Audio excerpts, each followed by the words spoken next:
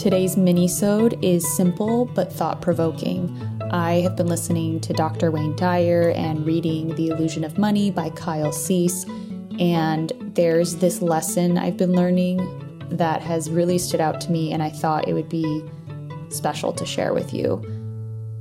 What would it be like to live your life as a work of art, a masterpiece that is unfolding in every moment?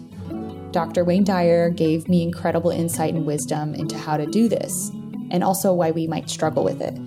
He says, when you begin to see that you can make your life unfold exactly the way the universe unfolds, with a real sense of perfection and harmony and peace for yourself, your life indeed becomes a wonderful work of art. You have to live every day fully, rather than postponing your gratification or purpose in the pursuit of something in the future that may or may not arrive for you.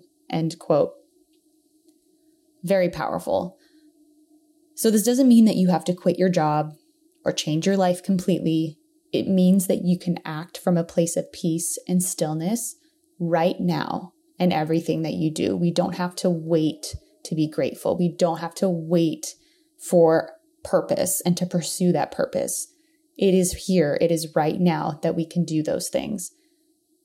Most people are conditioned to look outside of themselves for those feelings of peace and stillness and contentment. Artificial ways to define ourselves, right? So people think of success or salary, job titles, things that we own as ways to feel those feelings. But the thing is, external will never make you feel passionate or fulfilled. That's why it's a wheel that just keeps spinning and spinning and spinning, arriving nowhere, because we're chasing that feeling of connection and passion and fulfillment and trying to look for it in things that don't actually give it to us. So finding peace and stillness and passion and fulfillment requires a focus on our internal motivators. Dr. Wayne Dyer says, what does give you a sense of purpose are your internal motivations. That is what you feel about yourself, how you evaluate what you are, and how much you're growing and experiencing the world. When you're focused on these things, you're no longer looking for your life's mission.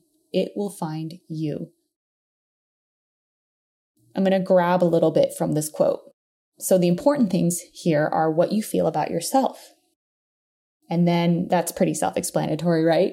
How you evaluate what you are. That's super important.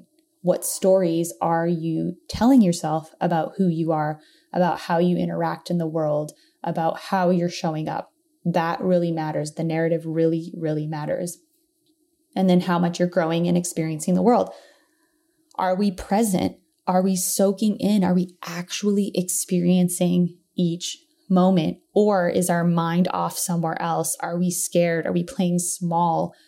How are we growing and how are we experiencing the world? I promise that when we focus on these things, feeling better about ourselves, evaluating how we think about ourselves in every moment and how we can grow and experience more, then everything will align and attract to us. And this is similar to what Kyle Cease talks about in his book, The Illusion of Money, about raising your inner value.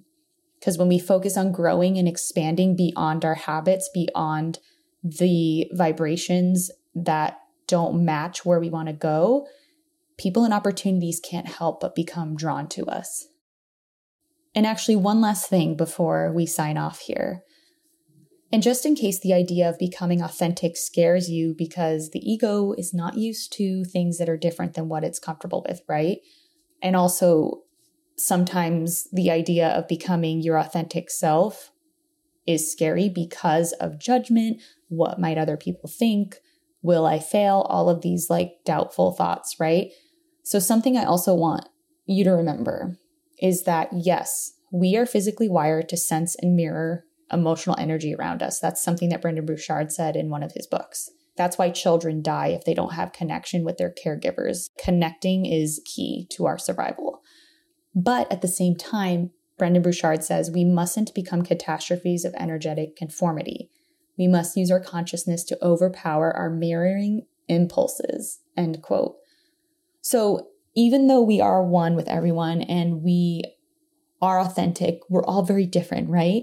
So that doesn't mean we need to sync with everyone we meet. So if in the process of experiencing your world, of being who you are, of loving yourself more, it butts up against someone else, or someone else is in a different phase of their journey, that doesn't mean you have to stop what you're doing or lower your energy to meet them. The kindest thing that we can do is accept everyone and give them the freedom to be who they are.